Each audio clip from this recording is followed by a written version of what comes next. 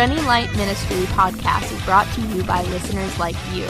You can support these podcasts by making a gift to the ministries at runninglight.org. Welcome to the podcast from Running Light Ministries. My name's Bo. I'm Peter. And we are going to talk on our second part, right? This is the second part of a 20-part series. We did our first part and it got deleted. So, so this is the third one. Yeah, I know.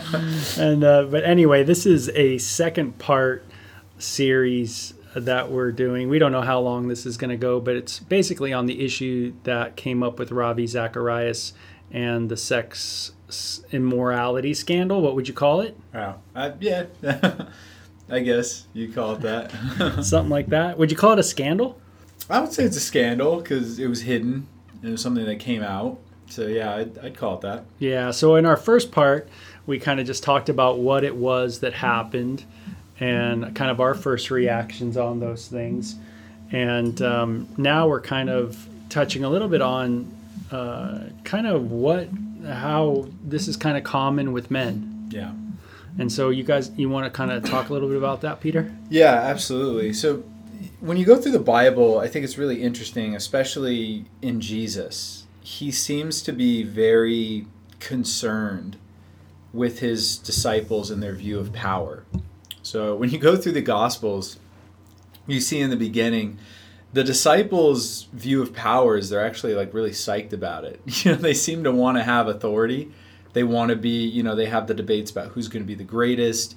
You have, I think it's Andrew's mom comes to Jesus, and Andrew and what's his brother's name? Andrew and John? I think it's John and Andrew, and their mom comes up to Jesus and they're like, let my son sit on your left and right hand. And then you also have the sons of thunder wanting to call down fire on people. So you see this desire for authority and for power very deeply rooted within the apostles. And you see how they view people that they deem to be under them as well. So for instance, when Jesus is hanging out with women, they seem to be very bothered by it. And when he's hanging out with children, they also seem to be very bothered by it, or Gentiles. So you see they have kind of like this interesting authoritarian type view of people around them and of themselves. And Jesus is really strict, and he's constantly warning them about lording their power over people. And he gives really, really, I would say very detailed warnings about what's going to happen to them if they use their power in a way that violates somebody else. For instance, when Jesus says, if you cause even one of these little ones to stumble, then it would be better for you to tie a millstone around your neck and cast yourself into the sea. Andrew's brother was Peter. Oh, okay. So it must not have been Andrew. Yeah. Sorry. I don't know it off the top of my head. I think James and John, the sons of thunder, that's what you were thinking. It would probably most likely be James and John, yeah. And you see that Jesus was very much cautious of this. And then you also go through the rest of the Bible and you see that there is a long history of people utilizing their power and authority, specifically men. But there is actually one instance of a woman who does this, Potiphar's wife. But you see instances of people utilizing their power and authority to abuse and mistreat people, specifically women. I think about the sons of Eli, the priest in 1 Samuel, who were basically using their authority as the priest's son to sleep with women. Was that Hophni and Phinehas? Hophni and Phinehas, yeah. And then you also have, obviously, David, and pretty much every king used their power and authority to abuse and subjugate women. And then you also have, beyond the kings and beyond the priests who did this, you also have, even in the, not so much in the prophets, but definitely within the patriarchs, you have attitudes like that towards women, specifically Jacob, and the way he treats his wives. The fact that he had wives is bad enough. But there's definitely a common theme throughout not only the Bible, but throughout history. Meaning it's not like the people in the Bible, and I hate to say it this way, it's not like they're abnormal. It's not like you look at the dudes in the Bible and you're like, you're abnormally bad. Mm-hmm. It seems like what the Bible does is it just records humanity. It records what men tend to do, what mankind tends to do with authority, and that's really bad. And it does go all the way back to the garden, where when God is pronouncing the curses over Adam and Eve, one of the curses that he gives is he says to Eve, your desire will be for your husband, but he shall rule over you. And the word that he uses for rule is a word that denotes subjugation and oppression. So it's rooted in us as men. It's rooted in us in our history, in the things that we do. Absolutely. That's good stuff. I just want to let people know that this is episode number 106. Yes. That was really important for me to put in there right now in the podcast. Going, 106. That's a big one for us. Maybe I'd like to get your take on this, but do you think maybe that's why we're seeing the social movements today? It's almost like a ramification, if you will, of thousands of years of a lot of oppression. Yeah. And I guess a lot of people don't see it that way, or they might discard some of that. They might say, oh, well, it really wasn't that oppressive. Yeah. But, it's so true that, the philosophers are men. Yeah. The historians are men. Yeah. Have you ever noticed that? Yeah. Yeah. There's definitely when we talk about what a feminist would call like the patriarchy, that there's this male-owned world and women are just kind of in it. What they're referencing the idea that it tends that the majority of people who run the society, and when you look at it, it's like the philosophers, the teachers, the politicians, they tend to be men. And there's reasons for it, even in more free societies, the number of women, like you go into the Switzerland and Sweden and places like that are very, very much empowering towards women, you see that they still don't occupy positions like that in the numbers that men do. Meaning when you free up women to do what they naturally want to do, you don't see large numbers of women occupying top CEO positions, political positions, things like that. You see them do it, but just not in the quantities of men. And, obviously, when we look at the differences between men and women, a lot of men have always looked at that as superiority. We're better to lead because we're more intelligent, we're stronger, we're more decisive, assertive, we're less emotional, so therefore it's our right to kind of rule and lead. And that perspective of superiority has fueled the oppression for sure. And absolutely there is a perspective, like if you are someone who doesn't believe that historically women have been oppressed by men, you're not a very good student of history, I would say. Now, another kind of interesting point to this, Shelby Steele, who's I wouldn't really call him an activist. He's an author. He's a thinker for sure. He has written, a professional pontificator. That would be a good way to put it. He's really, really bright dude, and he's written extensively on black and white issues, racial issues. And in one of his books, he talks about how when someone's been oppressed for a very, very long time, the initial power that they get is through guilt. And he speaks on it from the black perspective. And he's like, when white America started apologizing to black Americans, what ended up happening is the black Americans started to realize, like, for the first time ever, we have a lot of power. We have a lot of power and ability to get what we want from people utilizing this guilt. And you see people like in the NAACP really capitalizing on this and moving in powerful ways throughout legislation and to essentially do what they want in society. And it's not that everyone took advantage of it, but there was a lot of people who had been held down who saw that as a means of getting what they wanted. The same kind of thing has happened throughout the feminist movement, where there was a time where the feminist movement was simply going against the patriarchy and just saying, we want equal rights. We want the ability to do what men do. We don't necessarily think that women should be forced to do what men do, but we think that we should have the opportunity to do what men do. That began that way, and it's now shifted and morphed, and a lot of women utilizing that oppressed status now see it as a means of power. I think about the Me Too movement, where the Me Too movement started out as a really, really good thing, where what it was is it was giving women a voice to be able to speak out against sexual harassment and sexual abuse. But at this point, it's morphed, and it's done great things for people who have actually been hurt by these things, but it's also given a voice to some women who haven't been hurt by these things, but they simply want attention, or they want to grab people, they want to make power grabs, basically. And they realize that people will listen to them, and they will do whatever they want, basically, if they see them as someone who's been oppressed. What are your thoughts on that stuff? I have a lot of thoughts on that stuff, as you know. But I kind of want to pull it back into, Ravi, and how do you think all this affects or kind of has led to, how does it relate to Ravi Zacharias and Absolutely. kind of what happened? So with Ravi Zacharias, the way it relates to him is he kind of fits under that category of the average person who ascended to power and utilized that power in a not so great way.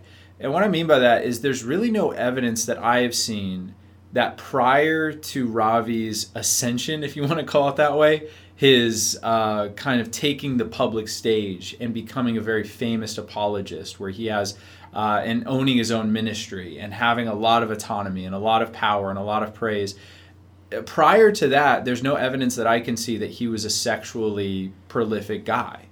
Meaning, I don't really see any evidence that in his 20s or in his teenage years he was having sex with tons of girls. It was only until he started getting this type of prestige and this type of power that he started moving in these types of directions. So when you read the testimonies of the women that were sexually taken advantage of by Ravi Zacharias, you see that there is a wielding of this kind of power that he has over them. Meaning it's not like a guy approaching a girl at a bar and saying, hey, I think you're attractive, or even messaging them on like a dating site or something like that. It's like him going to these women, asking them what's going on in their life, giving them real counsel, getting like kind of a knowledge of who they are, starting to use that information to manipulate them, explaining things about how he is in a position of authority and how they should be thankful that they get to be with him. Explaining how David had concubines and they should pray and thank God that they have the ability to be kind of like a sexual relief for him. Even taking some of these women personally with him, these masseuses personally with him on trips, and under the guise of them being a personal massage therapist for him, and utilizing his position to silence them as well. Saying like, hey, if you tell anyone, you'll be responsible for the loss of faith of thousands of people and things like that. So you see him wielding that power in order to get what he wants from these women, and you see that same power silencing these women and moving them in a position where they feel like they can't speak out. Yeah, it seems like at the root of it is, we just think a lot of ourselves as human beings, right? Yeah. We tend to just go, hey, I'm really all that. Yeah. And I'm pretty amazing. And man, the ministry I have is awesome. And you start to believe your own press. Yeah, I guess that's it, right? When, the gospel doesn't need me. Yeah. It's going to do fine without Ravi. Right. Without any of our ministries, the gospel will continue. Yeah. To go forth. God will raise people up, but we tend to think we are pretty good. Maybe that's just the root of it, is that pride, right? Absolutely. And that's why Jesus was warning his disciples so vehemently against that. Be like a child. Yeah. Right. Why is he saying be like a child? And there's many facets to it. Some people have mentioned faith and stuff like that. But the context of that story is the disciples were arguing about who's going to be the greatest. Yeah. What's so great about a child? Not much. That's the whole point. Jesus is like, be like this kid. Don't think that you have this power. Like, kids are fragile. Yeah. Kids are weak. Kids are vulnerable. Yeah. Jesus is like, don't put yourself in that position of power and authority. And kids aren't thinking too much, right? Yeah. They're not thinking too much about their own power in light of their culture. Right. You know? Right. They don't, and that was Jesus' point. Like, these kids don't have power. They don't have authority. Call no one Lord. Yeah. Call no one teacher. Right? These are words of Jesus. Now, he's not saying that power is bad. And this is an important thing, because if power was bad, God would have never created kings. He would never created prophets, and he would have never established 12 people specifically to run his church. Authority.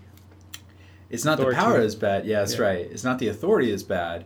It's the heart of man that twists it. And, you know, we know that Peter definitely started to understand this, at least. Mm-hmm. So when he's writing his letter, 1 Peter, in chapter 5, he's talking about people in authority. And he's warning them about this as well. He says, do not lord over people. He says, instead, be an example to the flock. So there's definitely a danger, and I think that we'd be foolish to think that we're immune to it. There's a danger for all those in authority to utilize their authority to oppress others, for sure. The way that you're going to oppress people, I think, differs depending on the individual. I think some people will not be tempted to use their authority or their power to get sexual favors from others. But they will be tempted to use their power and their authority in order to get maybe financial favors, or to simply get accolades and praise and to boost their ego in that way. Or maybe just to get their way all the time. You know, you're in a position where, as a pastor or as a leader, you realize you can just tell people something and they'll just believe you. So having that authority over people's lives, being able to control them, it's tempting, for sure. Yeah, and I look at it like this too. A lot of people are parents. And how many parents have used their authority in a wrong way? So it's not like we're, as human beings, it's not like odd for us to abuse our authority or power. Right. That is something that is a product of the fall, the Bible says, and it's part of our sinful inclination. Yeah. You know, is to abuse this. So Ravi, but you know, there's things that were not in Ravi's life, obviously. And I was talking to someone about the issues with this in particular, and they said something really interesting. They said, you know, Ravi wasn't part of a church. And it kind of hit me odd that they said that, because you think, oh, of course he's part of a church. I mean, he's one of the biggest apologists on the globe. Right. and then I took a step back and thought about it a little bit. I go, I wonder if he was a part of a church. You know, if he really, you know, because when you travel that much, right, and you're always on the road, I just thought, God, you know, like our lives are, you know, Wednesdays, Sundays, we're in church. We have groups that we're a part of. We're talking to each other all the time. You know, hey, this is a battle I'm fighting. This is an issue I need prayer for. I need help here. You know, that's always going on in our lives. Yeah. We're seeing each other almost on a daily basis, mm-hmm. and we're talking to each other on that basis as well. Yeah. And so there's a community that's built within the body of Christ. Right. And everybody's important. You need the toe, you need the arm, you need the hand. Yeah. And I wonder if that just wasn't a part of that guy's life, if he got so busy. And sometimes that's just maybe the pull of our world, is we get so busy that we're not able to slow down. Yeah. And do some of the simple things that the Bible talks about. Right. No, I definitely would see that. I mean, I don't know too much about Ravi's personal life and how he operated, but I could see that as being a huge temptation for someone. Even for me, you know, I'm like small time. I'm just like, you know, a associate pastor at this church, which is, you know, it's not a huge church, you know, but it's I think the work we're doing is meaningful, but I don't think that it's like as big or as loud as like Ravi Zacharias' ministry at any stretch of the imagination. Or even other churches in our town. Or even, other churches in our community itself. But what I would say is that even for me, there's a temptation to, like, on Sundays or on Wednesdays to be like so busy, like doing stuff, to not sit in and to get the word, and to not feel the need to have accountability and to be around other people, where you're like, I'm doing. I'm the head of this, I'm the head of that. And to have that added temptation of not wanting to take a position of vulnerability because you're the leader in so many different areas, to feel weird saying things like, well, I don't know, or I'm struggling, or this is difficult for me, or maybe I shouldn't do that because of how tempting it is for me to take advantage of this. That becomes more and more difficult the more power and the more authority you get. Yeah, sure. I really have a new developed respect for Jordan Peterson. I was just listening to one of his interviews after his time of being away and dealing with the mental illness that he's had, and issues of depression, and that's kind of how he's put it. But yeah. Man, a guy on that level, when a person is at that level of popularity, and writes books on, 12 things that'll help you in your life, Right.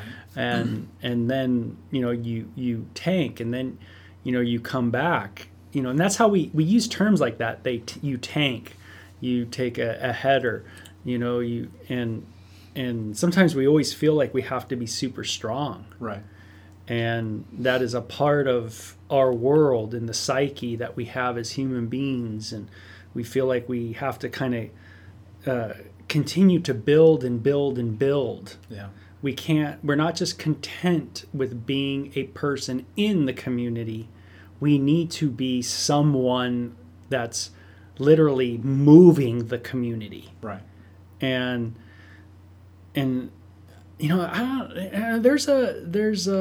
there's something in there in us, Yeah. that even if Jesus taught us anything, it's consider others better than yourself. Right. Be humble with one another, and that just seems like in communal settings it's very difficult for us to do. Like the apostles, we always want to go, oh yeah, I want to be a part of the community, Right. but you really don't want to be a part of it. Yeah. You want to be above it. Yeah. And that's the danger. It's absolutely a danger. And it's interesting to me that when God first established Israel as a nation, he actually didn't want them to have a king. And one of his warnings was like, dude, this king, he's gonna send your sons off to war. But one of the warnings was he's gonna take your daughters.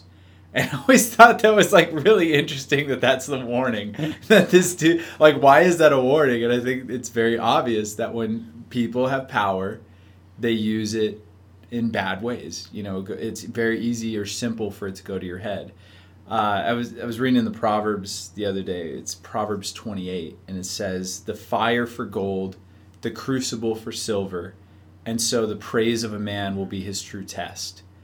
And I love that. I was like, man, that's so crazy that the Bible would say that it's not adversity that's the true test of your character, but it's praise and adoration that's really going to test your character to see what kind of a guy you really are. Yeah. And so I think that as any level of leadership that you have, whether it's just in the home or at church, I think that there has to be a recognition that there's a temptation available for you to use that power to oppress others, or to use it to subjugate others, or to use other people. Yeah, so the best thing you probably can do in any position of authority is learn how to confess problems in your life. Right. And I know that sounds totally against everything. Yeah. A CEO of a company doesn't become a CEO of a company probably by confessing his failures. Right. It's by showing strength all the time, and it creates an illusion, for people that make us all think like, oh, that person's strong. Right. And then when someone doesn't hold up their strength, then people become bummed. Right. And let down, and start burning books, or start saying, oh, he's whatever, false this, that, he's false that, why did you build the illusion in the first place that this guy was strong. Right. It seems like a good understanding of your authority is when you're willing to talk about your weakness. Right. And if you're not talking about your weakness, then maybe that's a red flag. And not in the fake way that some people do it. The job interview, what's your greatest weakness? I work too hard. I care too much, like stuff like that. That tends to be like the weaknesses you hear from the pulpit, stuff like that. But real weaknesses, real struggles. Real temptations, real you're saying. temptations, yeah. Not the fake ones, that make us feel better. Yeah, and those even sound great. I know. I tend to spend too much time in the Word. That's Not right. enough time. I'm doing too many hospital visits. Yeah, I do too many hospital visits. I'm loving I pray people. too much. And I'm tired. Oh man. And one of the other warnings that I was trying to get at the beginning when you were asking me about some of the feminist movements and stuff like that as being a reaction to the oppression, is that there's also a warning for people who have been oppressed or hurt in their life. And that is that, like I said, once you gain that victim status in our culture and society, you are seen as being greater than. So in other words, what some feminists have made the leap to think is the reason that men have oppressed women historically is because men are inferior to women. And if women were in charge, that wouldn't have happened.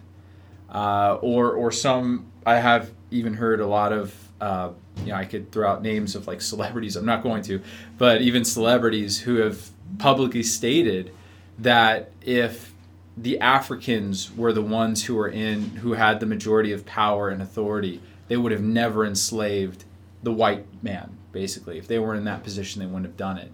Or when a lot of people think about like the Nazis, they think like, well, I would have never done that, right? And Jordan Peterson has a great talk where he's like, if you were in Nazi Germany, you would have been oppressing Jews. It's just the way it is. That's what people do. There's a danger in believing in the superiority of yourself to the oppressor, thinking I would have never done that.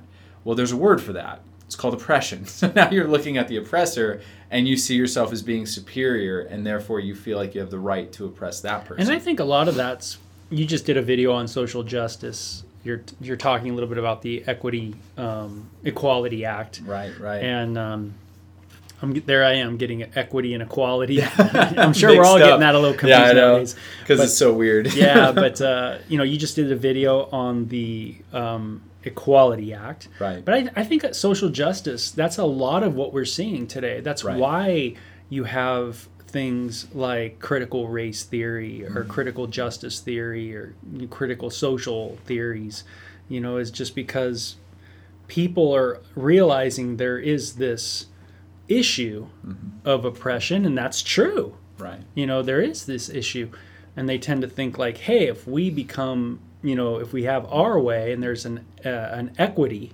outcome, right, then it seems like there's a balance of power. Right. Now that sounds great on paper. Right. I mean, obviously there's so many variables and problems that will come down the pike, and we'll all. Right. It looks like we're all going to learn that as we go. That I mean, hopefully that people that are listening to this that go, hey, I hate what's going on in our country right now, and I hate what's happening with the social justice movement and this critical stuff and theories and stuff like that. But there's a reason why it's here. Yeah. It didn't just come out of the vacuum of nothingness. Right. It's a reaction. It's a reaction. Even Marxism was a reaction. Right. To something in that day. Right. And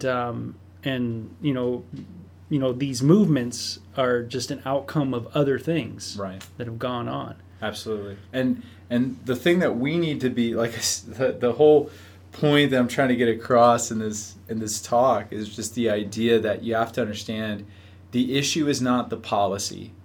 The issue is not the ideology. Not always. Sometimes some ideologies are more toxic than others, for sure. But the prime issue is our issue of power. So, for instance, the people like the social justice warriors and people like that, when they first started coming up and fighting against this kind of oppression, there was a nobility in the beginning. You know, you track these things back to the feminist movements and the civil rights movements. There was a huge nobility in what they were trying to do.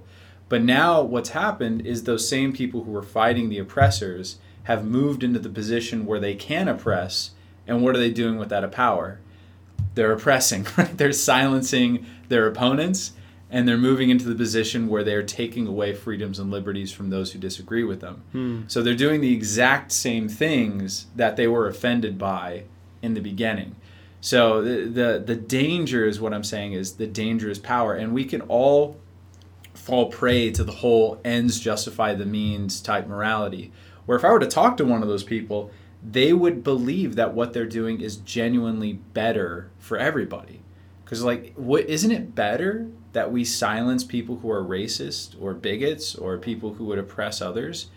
And I would say, like, well, yeah, but now in theory, but now you're defining who you think of as being an oppressor or a violent person, and now you're silencing them.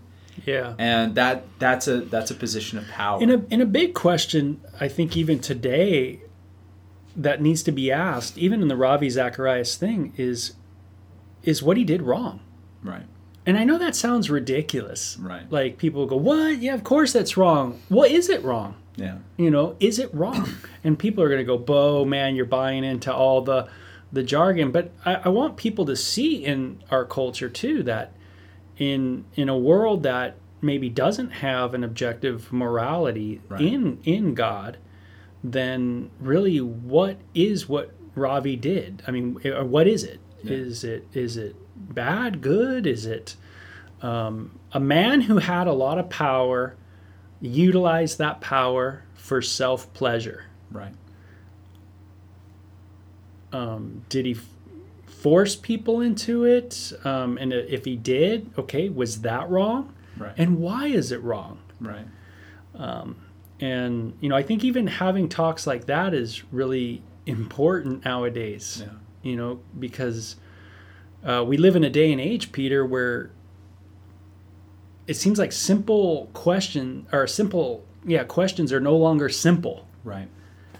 And, you know, are you upset? Do you think it's wrong because a man abused a woman or right. coerced a woman? Well, is Ravi really a man? Are those women really women? Right. Even in our day, it could be controversial. Right. You know, like, we live in a day and age where people are wondering if there's more than, is there more than two genders? Infinite amounts. Is there? Yeah. So, yeah. You know, it really, it's like we almost become, what's the word? Non-coherent. Right. Anymore. Like, what makes it wrong is Ravi really a man? Right. And are these women really women? Right. Would it be less wrong if he was a woman abusing men? Or is it wrong if he's a man identifying as a woman, right. Coercing a woman who's identifying as a man? Right.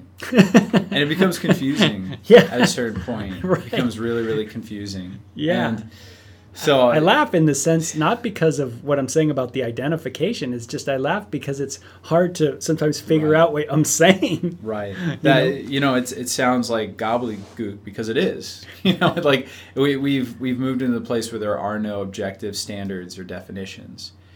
But that all has happened. Like I said, the taking over of the language has happened from people who once considered themselves oppressed or victim status within the country. And then, like I said, seizing that power, they've moved in a different direction. So when we think about sexual oppression or physical oppression or any other type of oppression that happens through power, once again, we have to trace it back to the root, that the root is the power itself. And unless there's a supernatural work inside of our lives that enables us to be humble within the power that we've been granted, then we're going to use it in a way that's not good. We're going to use it in a way that will pleasure ourselves. And again, your way of pleasing yourself may not be sexual, but it might be something else, right? It might just be equally horrible. Right. You know, and I see this happen all the time. You know, me and you, we see this all the time because of what we do, where you have the event where, you know, we deal with adultery a lot, you know, in our line of work. from the man and from the woman, right? It happens on both ends. And what almost always happens is there's the initial reaction, the adultery happens, and then the person who is hurt is now in that victim category. And they start realizing, like, oh, I could get away with anything in this marriage. I could do whatever I want. And whenever my spouse comes against me, all I have to say is, you didn't think about that when you cheated on me, did you?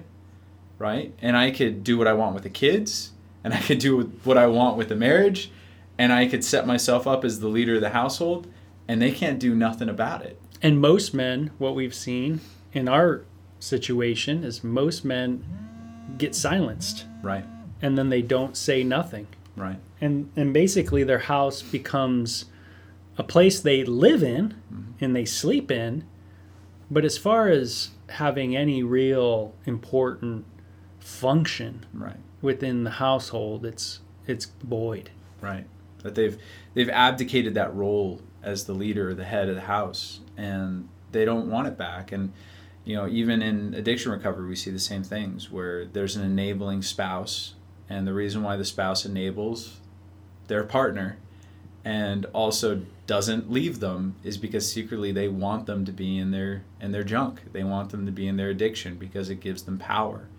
They can do what they want to that person, and they can make whatever decisions that they want. And I think in all of us, I know that sounds gross, what Peter's talking about, and we go, man, I would never do that. Right. But I think if we check our hearts, right. like we see that, man, that is so stinking scary true. Right.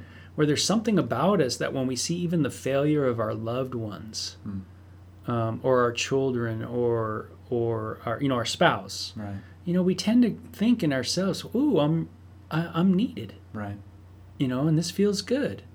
Yeah. I'm important. Yeah. I have a purpose. And boy, Anyway, hey, it was another great podcast, kind of taking Ravi's situation and kind of getting into the roots of it, and how pride is really a big part of this. And maybe how we can, when we're looking and listening to people, how we can be listening to their hearts, right. and not just their words. But are they sharing about their temptations? Is right. there an honest approach to that? Yeah. So that you're not shocked. I hope that no one would be shocked by anything that we would be found out on. Right. Like, I hope someone wouldn't go, oh my gosh, we looked up Bo's whatever record and we saw that he watched pornography. Right. I hope people wouldn't go, oh my gosh, like, I'm shocked by that. I think that we would go, yeah, Bo struggles with that. You know what I mean? Yeah. Because of my talking about it. Yeah. I would want people to be up on that. And that's the whole thing, and me and you talk about this so often in this podcast and from the pulpit and all the time, where the leadership in the Bible is so different. The 1 Peter 5 passage is so mind-blowingly different, because it's saying you could either lead through power and authority, which is what Peter says the Gentiles do, or you could lead through humility and example. And being an example to people means that you are leading through weakness, you're leading through vulnerability, so that people don't see you as like, Bo's the guy, or Peter's the guy. Like, I'm listening to these people, or I'm following them because they're so good, or because they're so awesome, or because they have it figured out. Or instead, you would look at them and say, no, like, I'm following them because they're an example, not just in strength, but they're an example in weakness. They're an example of what to do better and how to move differently in my life. And that, in and of itself, leading in that way is the humbling factor. Because what pride wants you to do is, once you get that authority and once you get that position, is to start skewing people's view of you to make them think that you're like flawless without any issues. Because from that perfected state, you then have the authority to do what you want to people. But from the humble state, when people see you as you really are, it removes that superiority that enables you to do what you want in people's life. And once again, that's exactly how Ravi got in with these women, is he used his position as like a spiritual leader to basically convince these women that anything he says is good, So if he's talking to me about this stuff, that's good. But if he's also encouraging me to do this, well, it's Ravi. So obviously what he's saying is good. And that's also what enabled him to silence the women that came out against him while he was alive. Because all he had to say is, I didn't do that. And people who were idolizing Ravi were so ready to believe him without any evidence just because Ravi said it, So it's definitely something that we need to think about from the people that we look up to, but it's also what we need to think about for the people that look up to us, the way that we lead. Check out runninglight.org to begin our 2 video series, Take Flight and Love or Lust. You can also send us questions on Twitter at Running Light or on our runninglight.org podcast page. Like us on Facebook at Running Light Ministries. Psalm 36:8. They are abundantly satisfied with the fullness of your house, and you give them drink from the river of your pleasures.